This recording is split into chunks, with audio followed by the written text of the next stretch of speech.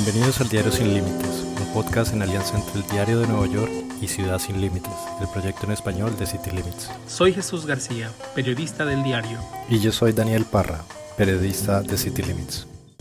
Hoy es 19 de mayo y el 14 de mayo pasado, el presidente Joe Biden se reunió en la Casa Blanca con 6 Dreamers, es decir, 6 participantes que hacen parte de la acción diferida para los llegados en la infancia o DACA.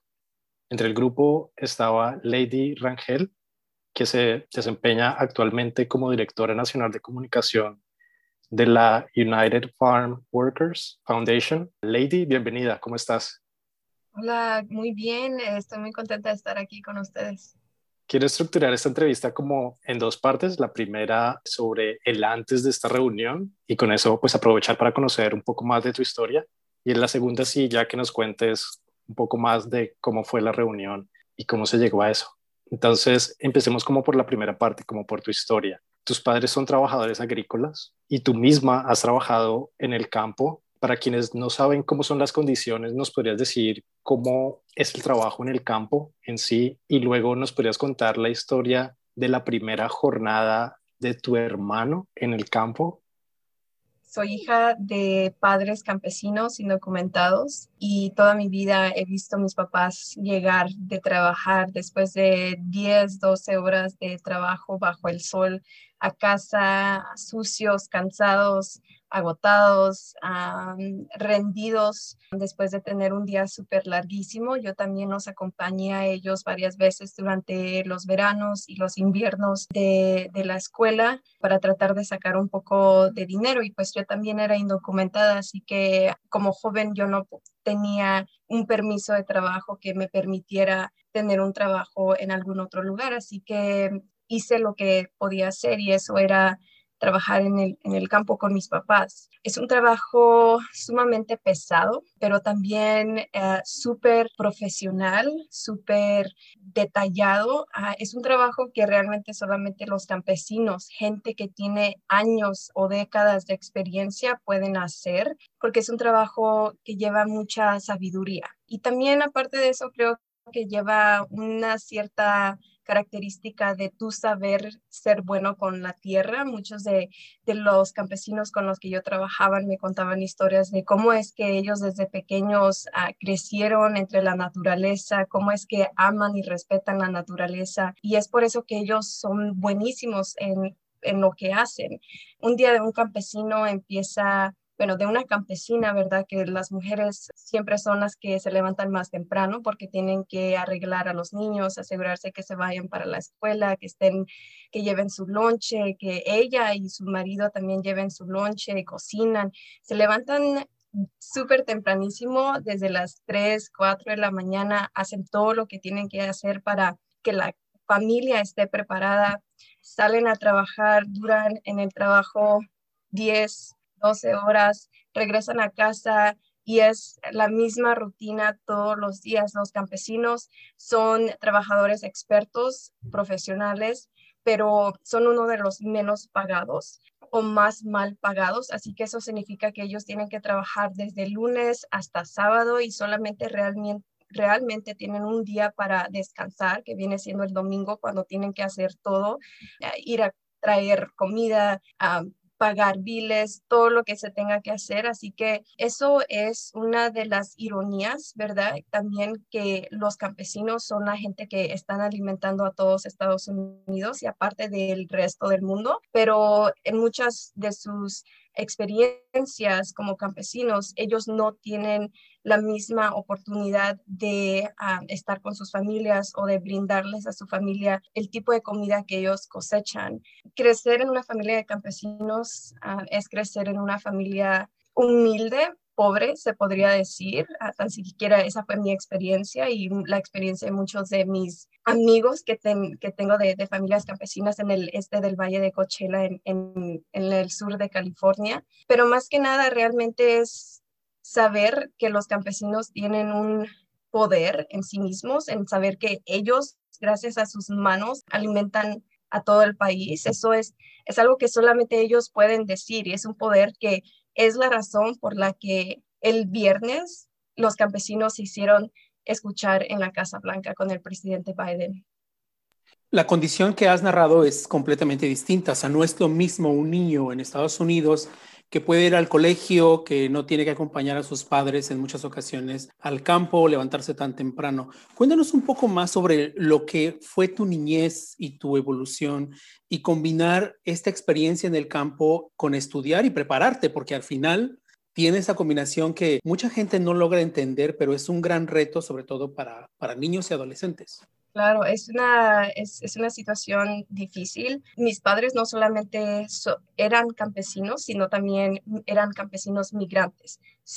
Nosotros seguimos la cosecha, nos movemos de un lugar hacia el otro por temporadas, asegurándonos que vayamos a donde va el trabajo. Y eso significa que cada vez que bueno, en mi experiencia propia, nosotros en el sur de California nos íbamos al centro de California y de regreso.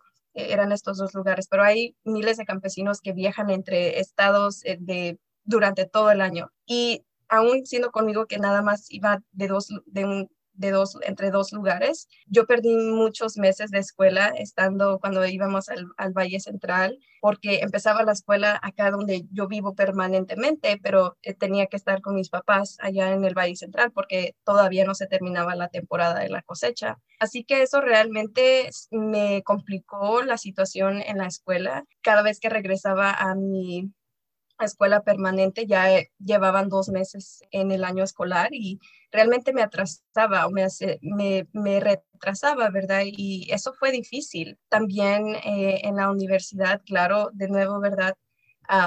Para ese entonces, bueno, todavía soy indocumentada, también fue difícil poder pagar la universidad. También soy la primera persona en mi familia que va a la universidad, así que navegar el proceso de cómo es que tú te vas a sostener yendo a la universidad sabiendo que nadie nunca lo ha hecho antes de ti, sabiendo que eres pobre y no tienes apoyo económico, fue realmente un reto.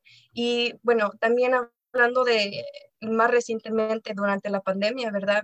Muchas familias campesinas se han visto en la difícil situación de tener que decidir si van a quedarse en casa con sus niños porque cerraron las escuelas o si se los tienen que llevar al trabajo porque no pueden dejar de trabajar. Eso es algo también que vimos durante la pandemia, donde padres de familia se tuvieron que llevar a sus niños a trabajar para que esperaran mientras que ellos trabajaran porque no había niñeros y ellos tenían que seguir trabajando como trabajadores esenciales. Fue algo que también mi familia hizo en algún momento con mi hermana pequeña, al no tener el dinero para pagarle a una niñera, ¿verdad? La traíamos con nosotros y tenía que esperar. Así que esa es la situación de los campesinos y es algo desafortunado, sabiendo tanto que aportan los campesinos a este país y que deberían realmente de tener muchísimo más, pero ese no es el caso.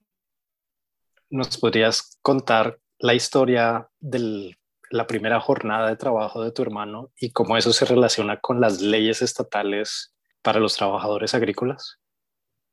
Todos los veranos mi familia y yo vivíamos en un campamento de trabajadores campesinos que trabajaban en las uvas. En uno de esos años, mi hermano, quien en esos entonces debería de haber tenido unos 15, 16 años, se enfermó mientras que él trabajaba con mis papás en un día de calor. En ese entonces no había protecciones para los trabajadores campesinos mientras que trabajan bajo el sol, protecciones que son muy básicas y son derechos humanos básicos como el acceso a agua fresca, acceso a baños limpios, descansos y entrenamientos. Estas son cosas que no existían para los campesinos de California y mi hermano tuvo que vivir por uno de esos incidentes donde el empleador no tenía un plan para las personas que se enfermen de calor, así que él se ensoló y duró semanas en un hospital por la calor y era una persona joven y así bueno, nuestra familia estuvo muy afortunada que mi hermano todavía está con nosotros, pero hay decenas de campesinos que han fallecido por el calor y son campesinos jóvenes. Así que por eso fue que en California, gracias a mucho trabajo de campesinos y de la Unión de Campesinos, se ganaron las primeras leyes en la nación para proteger a los campesinos del calor, que de nuevo solamente se requiere que los empleadores provengan agua y descansos y entrenamiento y baños a sus empleados. Y realmente así fue como empecé yo mi carrera y cómo fue que yo de haberlo vivido en carne propia decidí hacer algo para mejorar la vida de los campesinos, porque es increíble que las personas que nos están alimentando tengan que pasar por situaciones como enfrentarse a la muerte cada vez que van a trabajar, cuando esas son protecciones que todos los trabajadores deberían de tener. Todos los trabajadores se deberían de sentir seguros en sus áreas de trabajo y hasta el día de hoy es algo que muchos campesinos no tienen. Cuando lo miramos a nivel nacional, solamente hay 3 estados que tienen protecciones de calor para los trabajadores y el primero California, el segundo es Washington y el tercero es Minnesota. Aparte de eso, el resto de la nación todavía no tiene protecciones para los trabajadores, que de nuevo solamente significa que el empleador tiene que darles agua fresca, baños y descansos. Así que por eso es que realmente esto es más que un trabajo para mí, es más personal. Ahora, ¿cómo es que te integras y obtienes DACA para protegerte? ¿En qué momento de tu vida surge esto y cómo es que surge? Bueno, yo era una senior en la escuela, en high school, ya era mi último año de la high school, cuando en el 2013 finalmente ya se pudieron empezar a someter las aplicaciones para DACA por primera vez y desde que se abrió la primera ventana yo sabía que es algo que tenía que hacer para tener un proceso más fácil al entrar a la universidad y era algo que me daría un apoyo económico también porque podría tener un seguro social y trabajar. Así que en el 2013 y desde el 2013 yo he sido protegida de la deportación por DACA y es un programa que cada 2 años tengo que estar renovando. Y realmente es más seguido que eso porque lo tienes que someter 6 meses, se sugiere antes de que se expire, así que mi vida realmente es cada 2 años, es lo que yo planeo. Es por esa misma razón que estamos urgentemente pidiendo que nos den un paso hacia la ciudadanía, porque no podemos vivir nuestras vidas cada 2 años, planeando cada 2 años qué va a pasar si después de los 2 años ya no tengo mi permiso de trabajo, qué tal si compro una casa. Y realmente el DACA no es una solución permanente. El Congreso todavía nos debe una solución permanente y la gran cantidad de los votantes americanos apoyan una reforma migratoria para los jóvenes indocumentados y es algo que tiene que ser el año que finalmente nos den ese alivio para que nosotros ya no vivamos con esa limitación de que nuestras vidas solamente duran 2 años. Me gustaría que nos contaras las primeras lecciones, como lo primero que empezaste a aprender en inglés a través de tu papá. Cuéntanos un poco de cómo fue eso. Muy buena pregunta. Mi padre ha trabajado los campos de California por muchísimos años, desde antes que nuestra familia entera emigrara a los Estados Unidos. Él entraba a Calexico y regresaba. Una de esas veces cuando regresó, nosotros vivíamos en Mexicali, cuando regresó con nosotros trajo un pizarrón blanco de los marcadores y me estaba enseñando que él estaba aprendiéndose los números en inglés. Y eso se me hizo fascinante que mi papá estuviera aprendiendo otro idioma nuevo y yo quería aprender, que él cada vez que venía, que no era muy seguido, era algunas veces al año, me enseñaba los números. Así que yo también con mis amigas de niña me actuaba como que sabía inglés y me inventaba un inglés en mi mente y practicábamos y eso realmente fue algo tan emocionante para mí por otras razones decidimos movernos o emigrar, buscar una vida mejor en Estados Unidos. Yo como niña nada más venía emocionada de que iba a aprender un idioma nuevo y pues así fue.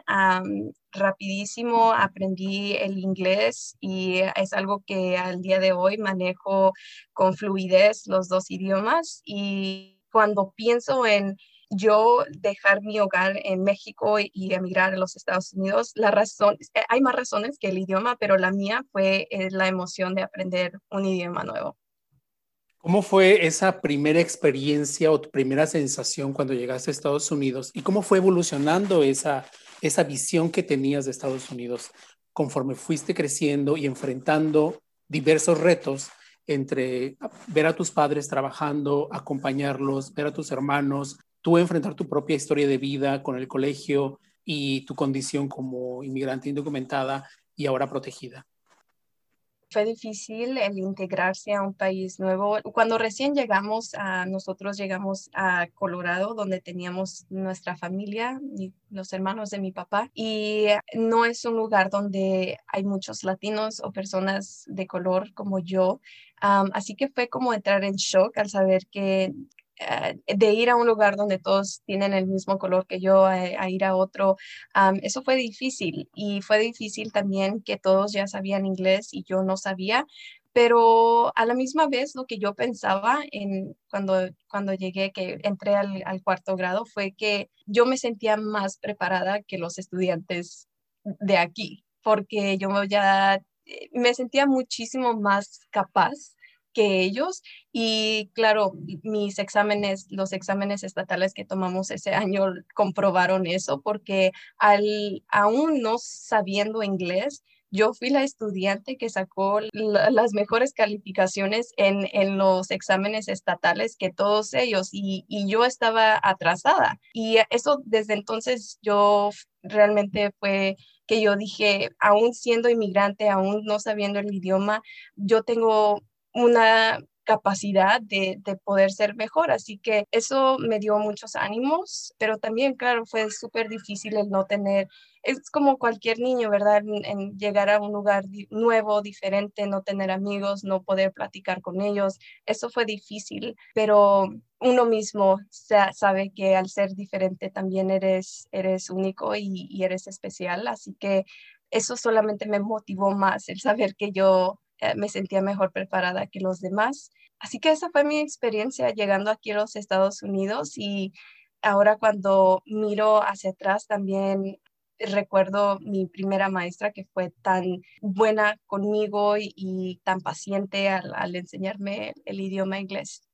Perdón, ¿cómo se llamaba tu maestra? Mi maestra se llamaba Miss Segolke, de Colorado, de la escuela primaria Pioneer Elementary. Y nunca la olvidaré. Yo creo ella ni se acuerda de mí, pero yo sí me acuerdo de ella. Y es el impacto que tienen los maestros, ¿verdad? Siempre hay uno, dos que siempre te impacta. Yo te admiro por nomás acordarte del nombre de la maestra. Yo no recuerdo ninguno de los nombres de mis maestros. Ingrato, Daniel, ingrato. Pero es mi memoria es muy mala. Ahora quiero que empecemos como con la segunda parte de la entrevista, que es ya hablar un poco de la reunión. Y quisiera que nos contaras cómo tú llegas a reunirte con el presidente. Digamos, fue un grupo muy pequeño, selecto, que en cierta medida representaba ciertas industrias en las cuales trabajan los Dreamers. Entonces quiero que nos cuentes un poco de cómo llegas tú a ese pequeño grupo selecto que fue seleccionado para reunirse con el presidente. Y de paso que nos cuentes un poco cómo fue la dinámica con el presidente mismo. Me dijeron que sobre el plan de reunirnos con el presidente solamente unos días antes de que mi vuelo tuviera que subirme a un avión y estar allá. Así que fue muy inesperado y todo pasó muy rápido, pero la razón por la que ellos escogieron y sabían que es importante tener la voz de una campesina en la Casa Blanca es porque creo que durante la pandemia realmente se nos abrieron los ojos a muchas personas que nunca se habían dado cuenta que los campesinos están detrás de la razón por la que todos tenemos como comida, por la que tenemos alimentos. Y durante la pandemia los campesinos fueron clasificados como trabajadores esenciales, pero nunca lo han sido tratados como trabajadores esenciales. Muchos de ellos sufrieron muchísimo dolor durante la pandemia. La Casa Blanca, bajo esta administración, sabe que no hay alimentos sin los campesinos y ellos quieren escuchar de las experiencias propias de un campesino. En el grupo de 6 de los Dreamers, de nosotros que entramos a reunirnos con el presidente, había un doctor, una directora de escuelas, una consejera de la salud mental, una maestra de Texas y una campesina. Y eso realmente fuimos invitados a tomar espacio ahí en la Casa Blanca porque los campesinos por muchos años se han dado a escuchar, han alzado su voz, se han organizado, han marchado, han abogado para asegurarse que su voz también esté en alto y realmente durante los últimos años esa voz ha llegado hasta la Casa Blanca y es por eso que el presidente reconoce que los campesinos son esenciales y vitales para nuestra economía, para nuestra salud, para nuestras comunidades y para nuestro sistema de comida. Así que la razón por la que hubo una campesina ahí en la Casa Blanca es por los años de trabajo que muchos campesinos indocumentados ya han hecho al contar sus historias y al no dejarse tratar como menos. Así que para mí fue un orgullo y un placer estar ahí representando a los más de 2.4 millones de campesinos que hay en Estados Unidos. ¿Cuál fue tu primera impresión al llegar a la Casa Blanca y saludar al presidente Joe Biden? Bueno, súper emocionada de estar ahí. Creo que todo lo que he hecho en mi vida me ha preparado para ese momento. Me sentí muy cómoda. Lo primero que te das cuenta de cuando entras a la oficina es que está súper iluminada, está súper brillosa y pues claro, yo creo pues tantas fotos que tienen que tomar ahí tienen que tener buena luz, pero súper brillante, un hombre alto y muy humano que nos saludó con mucho cariño y nos contó chistes y historias y platicamos, él nos contó sobre historias de él, nosotros cada uno individualmente le contamos nuestras historias y algo también súper inesperado es que teníamos alrededor de 45 minutos para reunirnos con él y ya lo teníamos todo bien calculado, pero él terminó tardándose más tiempo platicando con nosotros y en vez de 45 minutos duramos como 1 hora y media, así que él iba súper retrasado para su propia junta con la secretaria tesorera y eso creo que también fue una indicación de que él disfrutó estar con nosotros.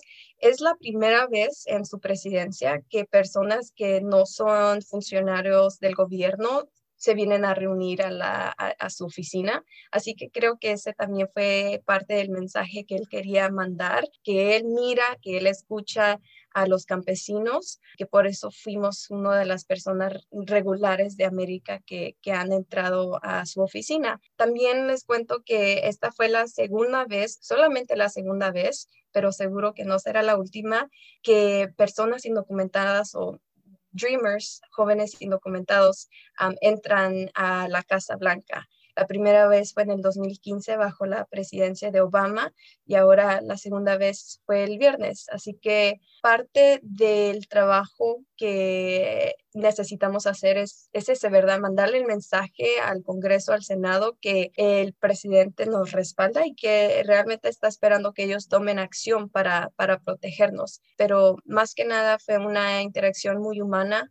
Lloramos, sonreímos, nos reímos, nos tomamos decenas de fotos y creo que ese fue el mensaje que él quería mandar, el que él está con nosotros.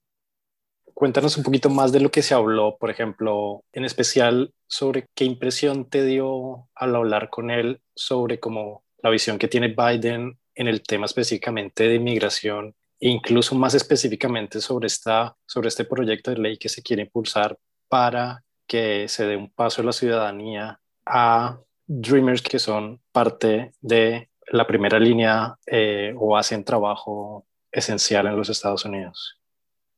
Y hay más de 5 millones de personas indocumentadas que trabajan en el sector esencial. Estos son todo tipo de personas, nuestros maestros, nuestros trabajadores campesinos, son partes integrales de nuestras comunidades. Y son 5 millones de personas que están esperando que les den una oportunidad para la ciudadanía. Así que ese realmente es donde estamos ahorita, que nos quieren clasificar como esenciales, pero no nos tratan como esenciales, no tenemos la oportunidad de aplicar para un estatus legal y eso fue gran parte de la conversación que tuvimos con el presidente. Platicamos sobre nuestras historias individuales, qué tan difícil fue para el doctor de San Francisco sacar un diploma de doctor, un título de doctor cuando eres indocumentado y todos los retos que vienen con eso, y el que si se termina de acá, él no va a poder continuar siendo doctor, un trabajo súper esencial, súper necesitado, todo porque no hay un camino hacia adelante para que él aplique para la ciudadanía. Platicamos sobre eso también, yo platiqué directamente con el presidente sobre el busto de César Chávez que tiene ahí en la oficina, y él fue muy asertivo desde que llegamos a la reunión a decirme, allí tengo a César Chávez, desde el primer día que entré a la oficina, lo tengo aquí, así que eso también fue muy emocionante el saber mi reacción para lo que yo le contesté al presidente cuando señaló el busto de César Chávez. Le dije, sí, yo sé que ahí está, él es el jefe, porque él es el que creó a la Unión de Campesinos y a la fundación de la Unión de Campesinos para la que yo trabajo, así que realmente es una muestra al poder que tienen los campesinos cuando nos organizamos y nos unimos. ¿Se refirieron en algún momento sobre las propuestas que existen en el Congreso? Bueno, hay varias propuestas, 4 en particular, una que impactaría directamente a trabajadores agrícolas. Hay 3 que los integran. Una es directamente a ustedes, que es para trabajadores agrícolas. Está la otra reforma, que es la ley de ciudadanía del presidente Biden. Y está la otra, que es trabajadores esenciales, que también los integran. ¿Hablaron de estas propuestas y de lo que se prevé en el Congreso, hacia dónde se está manejando? ¿Qué se dijo? Bueno, claro, en la situación de la Acta de Modernización de la Fuerza Laboral Agrícola, que es para legalizar a campesinos y sus familias, ya pasó la Cámara de Representantes. Ahora estamos esperando que el Senado también lo pase. Entonces ahí es donde estamos estancados. ¿Y qué tenemos que hacer para que el Senado finalmente lo gane? Claro, para poder ganar que pase esta legislación, tenemos que tener a 10 republicanos que apoyen el proyecto de ley, y es algo que tanto la Casa Blanca como nosotros sabemos que es difícil, pero no imposible. Creo que la pregunta es qué tanto valor van a tener los republicanos para votar por algo que ellos saben que es lo correcto y que saben que sin los campesinos ellos no tienen comida. Así que por nuestra parte es algo que estamos enfocados en asegurarnos que todos los republicanos sepan que ustedes tienen comida por el trabajo de los campesinos, así que nos deben un paso hacia la legalización. Pero más que nada, la conversación que tuvimos con el presidente también fue parte de él decirnos que él sabe que merecemos estar aquí en nuestro hogar permanente sin tener ese miedo a la deportación, y que está esperando que el Senado haga lo que es correcto, que es que esos 10 republicanos voten con nosotros. Así que continuaremos trabajando con la Casa Blanca para que en las próximas semanas se pueda ver ese empuje hacia los votos que necesitamos para esta legislación tan importante. Solo como para estar muy seguros de lo que nos acabas de decir, entonces sentiste que si hay una disposición por parte del presidente a que alguna de estas leyes pase. Bueno, sí, el presidente nos dijo que si el Senado las pasa, él está esperando en su escritorio para firmar esta propuesta de ley. Así que esa es una opción que tenemos, que el Senado finalmente actúe, le mande el pedazo de ley y se firme. Pero también la segunda opción es que la legalización para campesinos sea incluida en el paquete de reconciliación del Congreso, que es otra táctica para poder pasar algo que se necesita urgentemente. Y esto es una prioridad, es algo que tiene que ser este año, así que nosotros también seguiremos insistiendo al Congreso para que incluyan la legalización de los campesinos en su paquete de reconciliación, y que, ¿verdad? Nuestro mensaje hacia el Congreso es: ustedes tienen que utilizar todas las herramientas que tienen disponibles para finalmente darnos la ciudadanía que nosotros y que ustedes saben nos merecemos. Así que ahorita esas son las dos maneras que podemos ganar una legalización. Así que esto nos da refuerzos, porque así sabemos que tenemos más que una opción y tenemos dos diferentes maneras de seguir presionando al Congreso, a los senadores y, claro, al presidente, porque él sabe que este es nuestro hogar y tiene que seguir trabajando con nosotros para que ganemos. Ayer, en un evento organizado por We Are Home, que es esta campaña de una coalición de organizaciones, el representante de California, Raúl Ruiz, mencionó justamente que una de las prioridades es meterla, y que ya lo tienen muy, muy bien planeado, con los argumentos suficientes para meter por lo menos alguna de las reformas, y por la referencia que hizo tendría que ser la que comentaba yo, que es de trabajadores esenciales, donde están incluidos los trabajadores agrícolas en la regla de reconciliación, incluyendo los argumentos. ¿Han ustedes trabajado o se han coordinado, o cómo ha sido esta coordinación con congresistas para empujarlo? Bueno, nuestros equipos de abogacía trabajan todos los días con diferentes oficinas de legisladores. El doctor o representante Raúl Ruiz es mi representante en el Valle de Coachella, y él también es el líder del caucus hispano de la Casa de Representantes. Así que él también viene de padres campesinos, que sabe lo que es trabajar aquí en el calor del Valle de Coachella como un trabajador del campo. Así que estamos en contacto con todos ellos, y también estamos tratando de asegurarnos que ellos también nos sigan dando su respaldo, que busquen todas las opciones que tienen para que ganemos. Así que es súper importante trabajar con ellos, seguir contando nuestras historias, y aunque él venga de familia de campesinos, ahora es un doctor, ¿verdad? También tenemos que seguirle recordando que estamos esperando a que él use su liderazgo y el poder que tiene como el líder del caucus hispano, y que no nos vamos a olvidar de eso, que él tiene poder. Y claro, es algo que hacemos todos los días, trabajar con las diferentes oficinas para tratar de encontrar la solución para esta ciudadanía. Perfecto. Oye, pues muéstranos el video solo para despedirnos. Ya sé, pues Daniel y Jesús, mil gracias, se los agradezco. No, gracias a ti. A ti, bueno, sí. Y sigue adelante, sigue adelante. Sigue adelante, y mucho éxito y muchas felicidades también. Muchas felicidades. Gracias por la inspiración que ustedes como inmigrantes, con esta posición pues nada favorable para ustedes, con el temor de que sean deportados, ahí están luchando, generando confianza y poniendo ejemplos. No hay de otra. No hay de otra. No hay de otra. En nuestra vida tenemos que hacer lo que tenemos que hacer, ¿verdad? Excelente. Adelante. Gracias, cuídate. Muchas gracias. A ustedes. Que estés bien. Take care. Bye. Gracias. Bye.